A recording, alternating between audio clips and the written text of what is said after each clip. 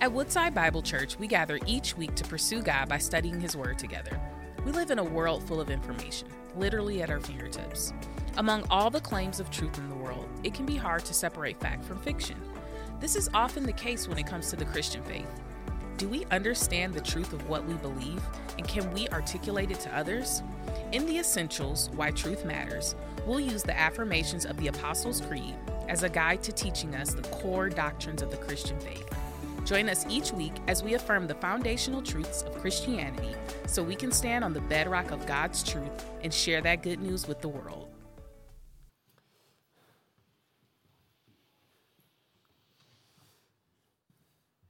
Thank you. Well, it's great to be with you again, and greetings from the Troy campus and from Pastor Chris. And I just want to say thank you for your hospitality today. And what I want you to do, I want you to put your thumb in Psalm 33, because that's where we're going to be today.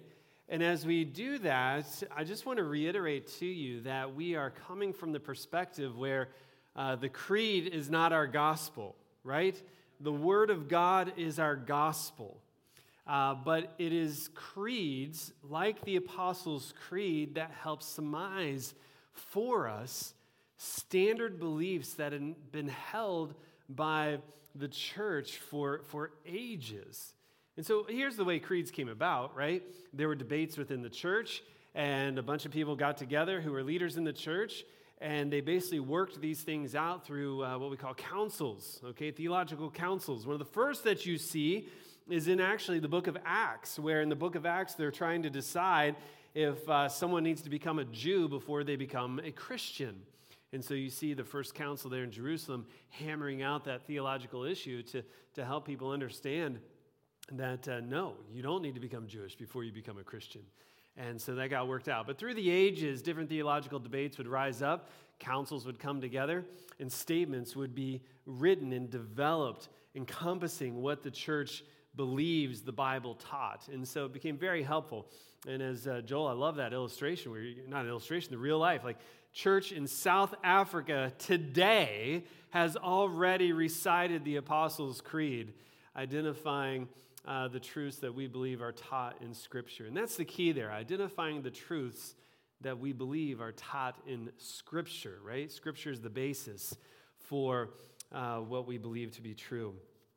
Well, as we look at this idea here, I want to give you a roadmap of where we're going here. The Essentials, Why Truth Matters, Part 2. We'll be in this series for a few more weeks, several more weeks, in fact. And the big idea today is that God the Father gives us every reason to worship Him. And we'll look at that as it relates to Psalm 33 especially.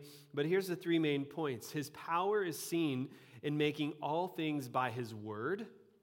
His wisdom is seen in carrying out His eternal plans. And His love is seen in delivering those who hope in Him.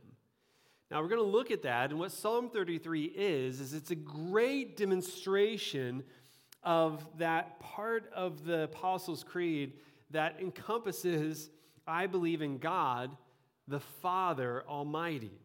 The Father Almighty. Now, we are living in a culture that is confused. And the confusion, all it does is it just looks different for each generation, right? But this is particularly interesting because this is the generation that we live in. And one of the things that our culture is becoming increasingly confused about, of course, is this idea of gender. And so we can sit here today and we can recite the Apostles' Creed, and there would be some who would be looking in on what we're doing, and they would say, whoa, wait a minute, I believe in God the Father Almighty? I believe in God the Father Almighty? Well, to highlight this, you might say, well, this is crazy. Is this really happening in the church? It is. It is. Now, my wife, I love her. She asked for a subscription to the Wall Street Journal for Christmas. And so kind of tells you what kind of family we are. And what it is, it's all pretty much digital now, except for Saturdays. And so Saturdays, we put on a coat right now. We go out, and there's actually a print weekend edition of the Wall Street Journal. And so there we were, trying to be an intelligent family. And here was the headline in the Wall Street Journal weekend edition a few weeks ago. Must God have gender in our prayers? Must God have gender in our prayers? And here's, let me just read to you a little bit of this. So what's happening is the Church of England actually right now has been debating this issue of whether to use basically gender-inclusive language in our theology, in our Bibles, in our prayers, and so forth.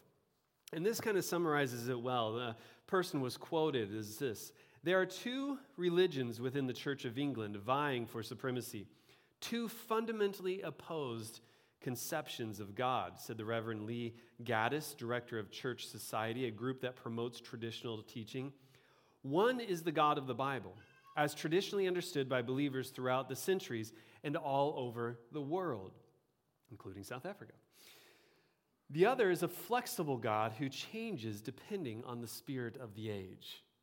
Now that is a very important distinction that he's making. You can tell which side he's on, right?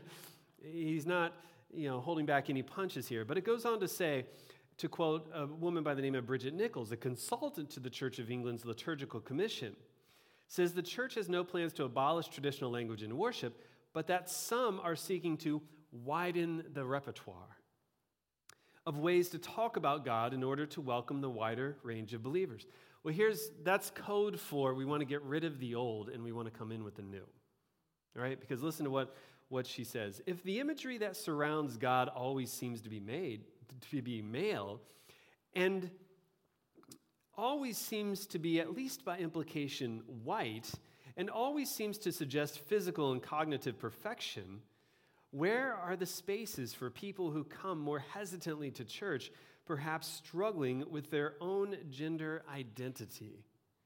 So what she's proposing is we get rid of the male language in Scripture and our worship services in order to accommodate those who believe they were born a male but are now a female, and vice versa, and somewhere on the gender spectrum, which, by the way, there is no spectrum. And so what's happening here is that the way this begins to play out is very subtle. It's very subtle. And so you could even go into a very liberal, and I say loosely, church in our area, and you might see somebody being baptized, most likely a baby, and you would hear the words, "I baptize you in the name of the Creator, Redeemer, and Sanctifier." Now just think about that for a moment. Is that a big deal? Creator, Redeemer, and Sanctifier. Well, it's a huge deal. It's a huge deal because for ages, how has the church baptized people? In the name of the Father, the Son, and the Holy Spirit.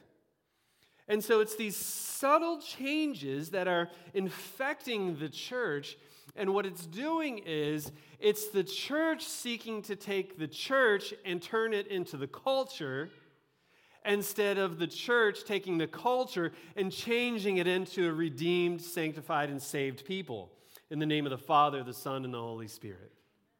And so these subtle changes, what they do is they creep in to the church and they tickle people's ears. And so what happens is the church begins to become more liberal, and before you know it, it's not just a matter of we now baptize in the name of Creator, Redeemer, and Sanctifier. Now your God is whomever you choose that to be.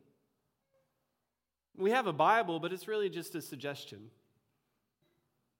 We have faith, but faith is really whatever it is to you. Yes, the Bible says God the Father, but you know what? Your God can be God, your mother. And so these changes are happening, and so we come to something like a creed, the Apostles' Creed, that affirms God the Father Almighty, and we read that and we say, this is what the Scriptures teach.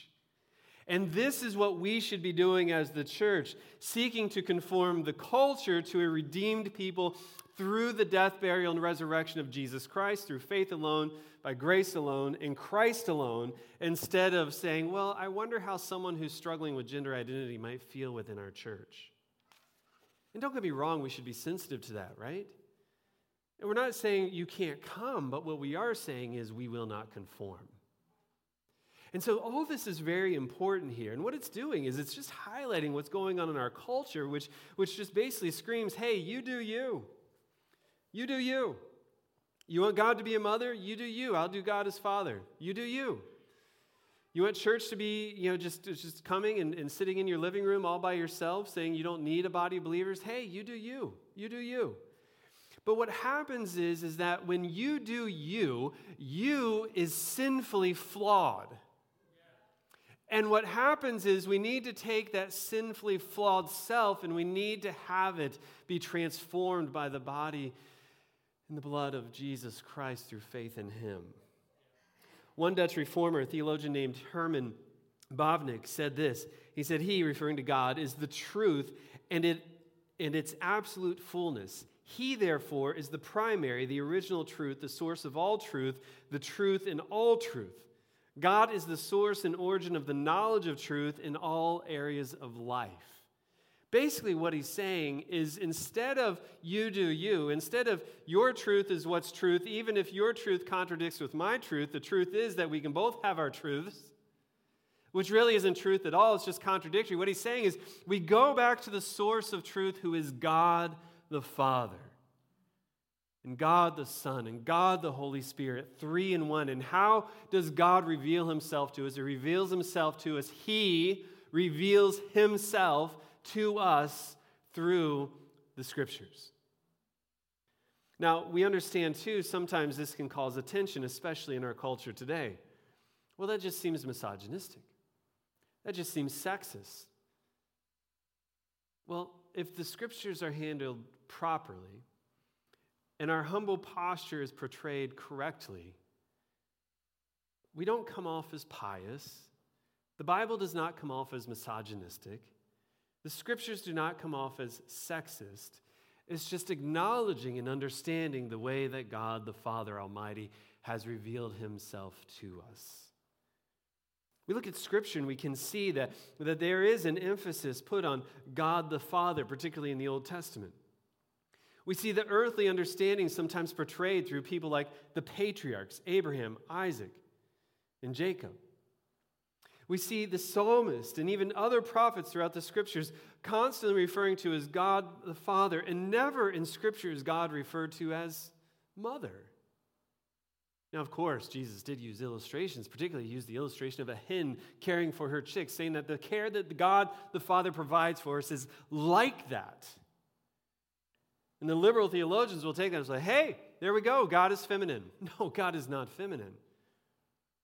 And it's true that God is spirit, and a spirit doesn't have a gender or a sex per se, but constantly throughout Scripture, God is referred to as the Father. And you can't argue the fact that Jesus himself, God incarnate, revealed himself as a man. And so we look at these truths of Scripture and we understand these things are very important, and we begin to put the pieces together. And once again, this is not some sort of sexist, misogynistic, ancient Near East type of thing that we shouldn't conform to. But instead, what's happening is Scripture is constantly revealing. God is constantly revealing to us through the inspiration, through the writers of Scripture, who he is and how we should conform to him. Simon Chan points out in an article he wrote in Christianity Today entitled, Why We Call God Father. Israel's idea of God's fatherhood bucked a common trend in the ancient world. Hence, it could not have been an Israelite invention, but rather the result of a long history of living under the revelation of God. And what he's getting at here is, as anthropologists and archaeologists have begun to study and have studied for ages Near Eastern culture, right? And they've studied that Middle Eastern culture, and they've looked at Jewish culture versus pagan culture, so to say. What has been observed is that almost every other society around the Near East part where Israel was had not only gods, plural, which was also unique to Jewish history, a monotheistic belief system, but they also had gods and goddesses. We see this even moving forward into ancient Rome in the times of Jesus, in the gospel writings, in the post-gospel writings, in the epistles. We see that there were not only temples to gods, but there were temples to goddesses. And so the Judeo-Christian belief that there is one God who makes himself known as Father, Son, and Holy Spirit bucked the trend. It's different. It's different. And we would, of course, reveal that difference to the revelatory nature of God through Scripture and the uniqueness of the worship of the one true living God, Father, Son, and Holy Spirit. Chan goes on to say in his article, it is the church's continuity with this narrative of Israel that would lead eventually to the unique Christian doctrine of God as Father, Son, and Holy Spirit. We also see that this referring to God as Father helps us understand that beautiful relationship of the Trinity. Throughout the epistles, we see Paul introducing himself in the letter in the terms of the God and the Father of our Lord Jesus Christ. It also communicates not only something about the Trinity, but also the relationship. The patristic relationship between not only the way that God created the family to be, but also the way that God is with the Father and the Son. We could look at Matthew chapter 6:9, our Father in heaven, hallowed be your name, right? Jesus didn't say to our God in heaven, our mother in heaven. He said to our Father in heaven. It communicates that God is not distant and impersonal, but is supposed to have that unique love that a father has for his family. And so this humanistic language is used in a way to help us understand the character of God. God, your Father. And by that, what does that mean? You love, you care, you protect, you defend, you fight for, you love. You are Father. And so we don't want to lose sight of this and how important it is. As we think about who God is and we strive to have correct theology and we hold fast to something like the Apostles' Creed, but more importantly, we hold fast to the teachings of Scripture. It also points to God, Father, as our Creator. You go back to Genesis 1 and Genesis 2, and we understand these things to be revealed to us in Scripture. And of course, contradictory to the Near Eastern cultures in which the bedrock of Judaism and Christianity came from. So truth matters. Truth matters. You can't do what you do. You can't just do you when it comes to theology. And God forbid, you really can't do you when it comes to salvation. So we have to look to the Scriptures, and Scripture reveals to us that God is Father. Now, Psalm 33, you have your thumb there, and we're going to turn there right now. Psalm 33 communicates this in an amazing way. As it talks about the praise that he is worthy of, it talks about the grandeur of his plans and the power of him to bring hope to us as a people. And so there in Psalm 33, let's just begin by looking at the first few verses. Shout for joy in the Lord, O you righteous. Praise befits the upright. Give thanks to the Lord with the lyre. Make melody with him in a harp of 10 strings. Sing to him a new song. Play skillfully on the strings with loud shouts. For the word of the Lord is upright, and his work is done in faithfulness. And let's just stop there for a moment. As we look at the first point, his power is seen in making all things by his word. We see that the Father is almighty in doing these things by his word. And I love what the psalmist is doing. This is likely David writing this. And one of the things you should do is go read Psalm 32 and reread Psalm 33 and see how they are connected. But here's what David seems to be doing. He begins by saying, look, God is worthy of our praise. And he says so much so that we should shout for joy with these things. And he's kind of showing us that, hey, you know what? We can be different in our worship, right? We can clap at the end of a song, right? But sometimes we need to come in and we need to be reverent. And we need to be quiet and reflective. But here what the psalmist is doing, what David is doing, is he's saying, look, he is a God who is worthy of our shouts of praise, shouts of joy. And he probably has some of his friends right there with him. He says, hey, you go get the lyre. Hey, you go get the harp of 10 strings. We're going to sing and we're going to shout to God in joyful praise because of his character and who he is. Let's rejoice in all this that God has given us. And in verse 4, for the word of the Lord is upright and all his works are done in faithfulness. And then he goes on to praise God for who he is. He loves righteousness and justice. And the earth is full of steadfast love for the Lord. By the word of the Lord the heavens were made, and the breath of his mouth all their host. Undoubtedly, David is sitting here and he's reflecting on Genesis chapter 1 and the beauty of the reality and the awe-inspiring reality that Jesus and then God just spoke these things into existence. Hey, let's create heaven and earth. Boom, and it was done, right? How amazing is this? You know what? We could use some things. We'll call them trees. Let's put them there. Boom. Hey, let's put something in the water. Fish. Boom, and they're there. And you can imagine perhaps David was walking out, probably a little bit warmer than today.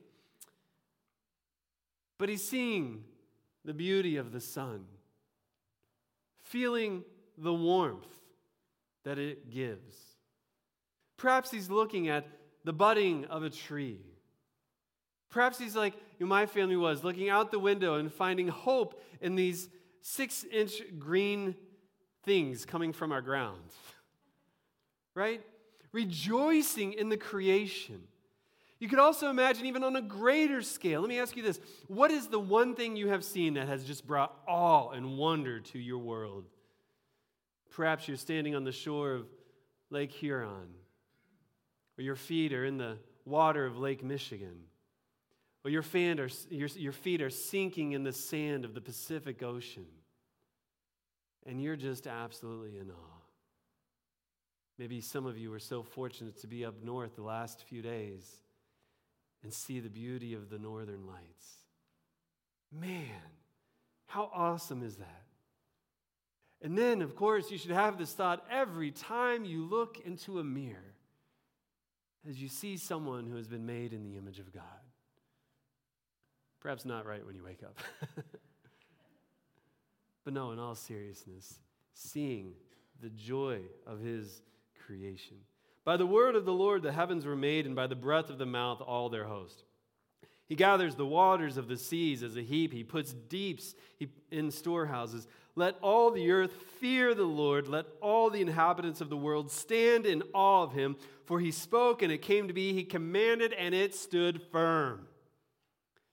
David is giving praise to the Father Almighty because of his power that is demonstrated in creation. And what does it lead him to do? It leads him to shout for joy with praise and to call others into that praise with him and to lead them into a place of holy fear of the one true Father Almighty who created the heavens and the earth. And he commanded it, and it stood firm. We should rejoice in praise. We should rejoice in all that is created, and we should rejoice in the fear that should create within our souls because he is God, but more importantly, if you are in Jesus, he is Father. Well, the next thing that it does is Father Almighty, his wisdom is seen in carrying out his eternal plans. The Lord brings the counsel of the nations to nothing, and he frustrates the plans of the people. The counsel of the Lord stands forever, and his plans of his heart to all generations. Blessed is the nation whose God is the Lord, the people whom he has chosen as his heritage. Let's stop there for a moment. My kids have had the opportunity to participate in what's called Model UN. I don't know if any of you are familiar with it. It's a really cool program in the schools. And what happens is these kids are put into different teams, and they're given a current reality problem that's going on in the world. So you could imagine perhaps the war in Ukraine, right? Or you could imagine perhaps famine in some of the places in Africa. Or you could imagine perhaps religious persecution that's going on in Asia. And these kids are put into teams, and they're meant to present not only what the problem is to gain a correct understanding of it, but to also provide solutions that might help the world be a better place. It's a great thing to think through and to contemplate. And each of my daughters have done that, and they've learned a lot from it. And perhaps you've even been to New York City, and you've gone past the United Nations building, and you've seen all those flags flying at equal height, symbolizing the fact that no one nation is greater than the other. And this is the stage that we're supposed to come to in order to solve the world's problems. Does it work? Sometimes. But on the big problems, not really. But at least we're talking, right?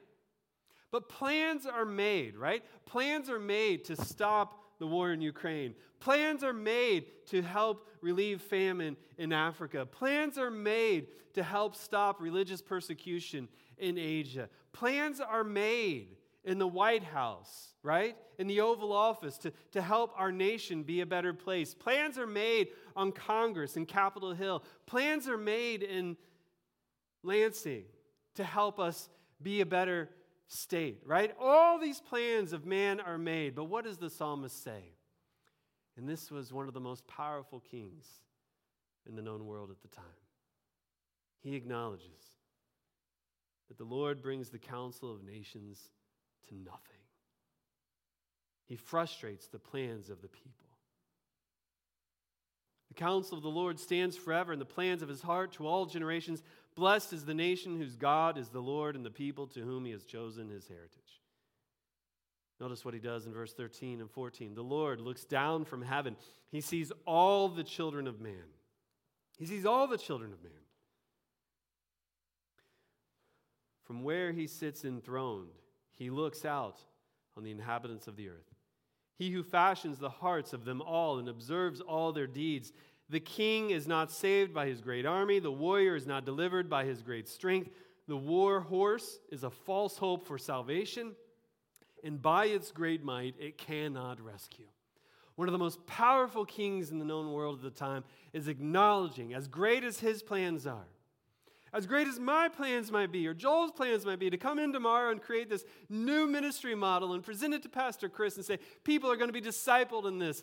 People are going to be saved through this. This is going to strengthen the church. As great as those plans might be, when you go into work and you're meeting on Monday or Tuesday and you've got plans to solve a major problem with the company that you work for, those plans are great, but guess what? The Lord is in control of them. The Lord is in control of them. And he will thwart what he decides is not within his will. And so here's David, this powerful king, recognizing this. And he's also recognizing the power of armies. In 60 Minutes, a couple weeks ago, there was a whole piece on the U.S. Navy. And the amount of money that is needed just to maintain the Navy, much less grow the Navy, is just mind-boggling. And as powerful as the most powerful Navy in the world is, and as powerful as the most powerful military in the world is, because that was David when he's writing this, what does he do? He acknowledges the king is not saved by his great army. A warrior is not delivered by his great strength. The war horse is a false hope for salvation, and by its great might, it cannot rescue. God the Father Almighty is a God who will carry out his plans. He will carry out his plans. And yes, sometimes we get the privilege of having the great idea, of doing the great thing that will change an organization or help it, of solving a corporate problem, of helping a community that is in need of help. But it's in the Lord, the Father Almighty's hands. I do want you to notice in verse 12 and 13, we are called his heritage. If you are part of the body of Christ, if you've received forgiveness for your sins, you are part of his family. And so much better to be on that side of knowing that the Lord is in control than on the other side. But David is trying to communicate to us this idea that even though this might seem frustrating to us, it should make us honor God even more. And he wants us to understand the intimacy and the intricacy of God's knowledge of all that is happening. And he also wants us to understand the fallacies that we put in earthly things like armies or our own plans. God knows you if you are a child of his. The words of Jesus in John 10:27 are true. My sheep hear my voice, and I know them, and they follow me. I give them eternal life, and they will never perish, and no one will snatch them out of my hand. Those are words of Jesus. Those are words of God the Father Almighty. And it shows us his power and his might. Third, his love is seen in delivering those who hope in him. Psalm 33, 18 through 22, behold, the eye of the Lord is on those who fear him, on those who hope in his steadfast love, that he may deliver them, their soul, from death and keep them alive in famine. Our soul waits for the Lord, and he is our help and our shield. For our heart is glad in him because we trust in his holy name. Let your steadfast love, O Lord, be upon us, even as we hope in you. Now, it's very important to pay attention to the language that is being conveyed here. Yes, generally the Psalms are poetic in nature, and it's not literal, but here David specifically brings up this idea of famine. Something very, very significant today, but even more so in the culture and the time, and in what the Bible communicates. You might recall one of the first famines that we're introduced to happens in Genesis, where Joseph is in charge of Egypt, right? And his father, Jacob, ends up bringing the family to Egypt in order to fulfill God's plans. God used a famine to bring about his plans. We could also look to, for instance, 1 Kings 17. And in 1 Kings 17, a famine has struck the land. In fact, Elijah has prophesied to the people about a famine that is present and will only grow worse.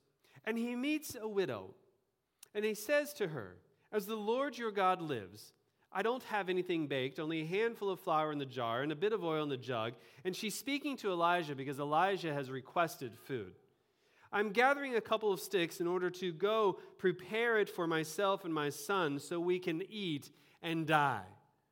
So here it is, a prophet of God has come during a time of famine to a mom who has a son who are so hungry, they have just a little bit of food left, they're going to eat, and then they're going to die. How would you respond if a prophet of God came to you and said, "Hey, can I have the last bit of your food?" The famine was severe, so much to the point where that was her disposition.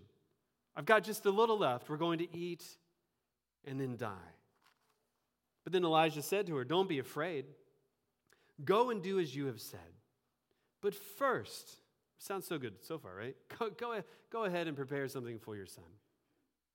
"But first, make me a small loaf from it and bring it out to me. Afterwards, you may make some for yourself and your son. For this is what the Lord God of Israel says, the flour jar will not become empty, and the oil jug will not run dry until the day the Lord sends rain on the surface of the land." Now, what would you have done? The psalmist is telling us that even though our soul might wait for the Lord, he is our help and our salvation. He is our help and our shield. In the most dire of times, the psalmist says, David says in verse 21, "For our heart is glad in him because we trust in his holy name." Do we really? This mom was put in this position where she had to wonder, if I listen to him, I'm not going to have anything left. But if I listen to him, my needs will be met for the entirety of the famine. What do you do? I'm so thankful for her testimony.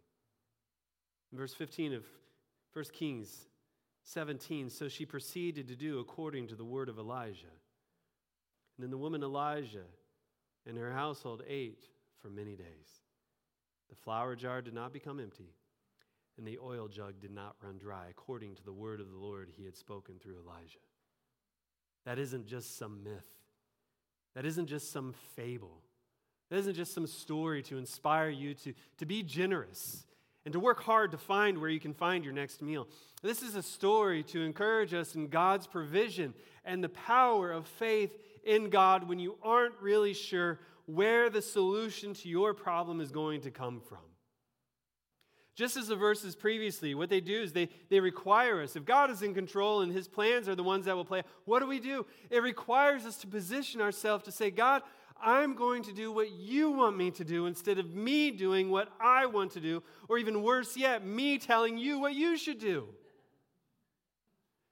It requires a humble disposition. And here in 1 Kings 17, we see the beauty of this woman's faith. We see the beauty of her soul waiting for the Lord.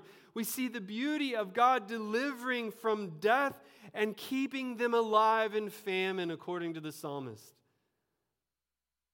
And here's what the scriptures challenge us to do as we consider Father Almighty. And we see the power of what David is telling us in this psalm, that he is to be praised because of who he is and what he has done and how he has created. He is to be praised because his plans are steadfast and they are greater, far greater, infinitely greater than ours. And here he is telling us, in the hard times, wait on him. To put your hope in you. That's what you're calling us to do, God. And so how does this help us? How does it if we're hungry? How does it lead to the end of our famine? If our marriages are hurting, how does it lead to restoration and reconciliation and thriving in a marriage? If our kids are creating just this havoc for us, and we're wondering, God, I've been trying to parent in a good way. I've been trying to show them Jesus, and I find myself in this prodigal moment. God, when is he or she going to return? God, you're the Father Almighty. Why am I going to have to go to the doctor again this week? Why am I going to have this doctor tell me once again, I'm sorry, there's nothing we can do for you. Live out the end of your days as best as you can. And we sit there and we ask God, when will? The disciples probably wondered the same thing. Jesus, when are you going to overthrow the government? Wait a minute. Jesus, you weren't supposed to be arrested. When are you going to be released? Wait, Jesus, you weren't supposed to be beaten. When are you going to turn the tables and beat them up? Jesus, you weren't supposed to go to the cross and to die with two sinners on your side. Come on, I know you can do it. Change it. Wait a minute, Jesus, you weren't supposed to go into the tomb.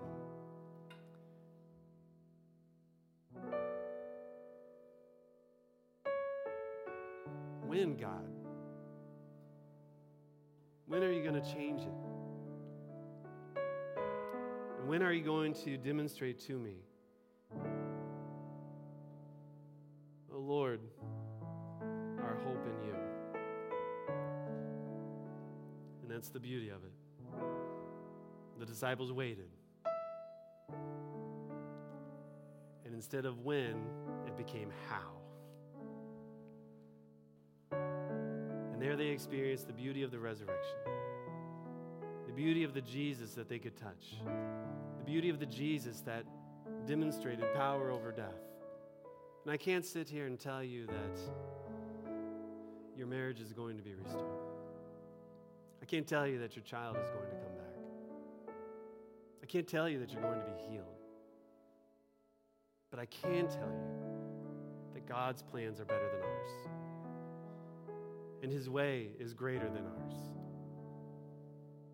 And his power is beyond imagination, more powerful than ours. And it's so powerful that if you're a Christian, you can put your hope in him. And if you're not a Christian, you can put your hope in him. And that's the beauty of a passage like this. We praise God because he is the Father Almighty. He understands, he knows, and he can do. One of the greatest things he can do is provide salvation for you if you put your faith and trust in him. Let's pray. Father, we come before you. We thank you for the psalmist demonstrating how you, Father Almighty, are worthy of our praise, are in control of all plans,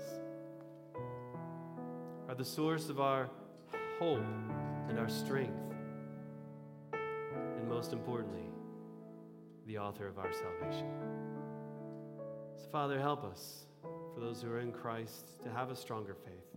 And for those here who are not a Christian, Father, I pray that today would be the day of their salvation. May today be the day they call upon the name of the Lord and are saved. We thank you for your word, and we ask these things in the name of your Son, Jesus Christ, we pray. Amen. Let's continue in our worship. Thank you for joining us as we study God's Word together. We would love to hear how God is moving in your heart and get you connected into the Woodside Bible Church family. Head to woodsidebible.org/connect to introduce yourself today.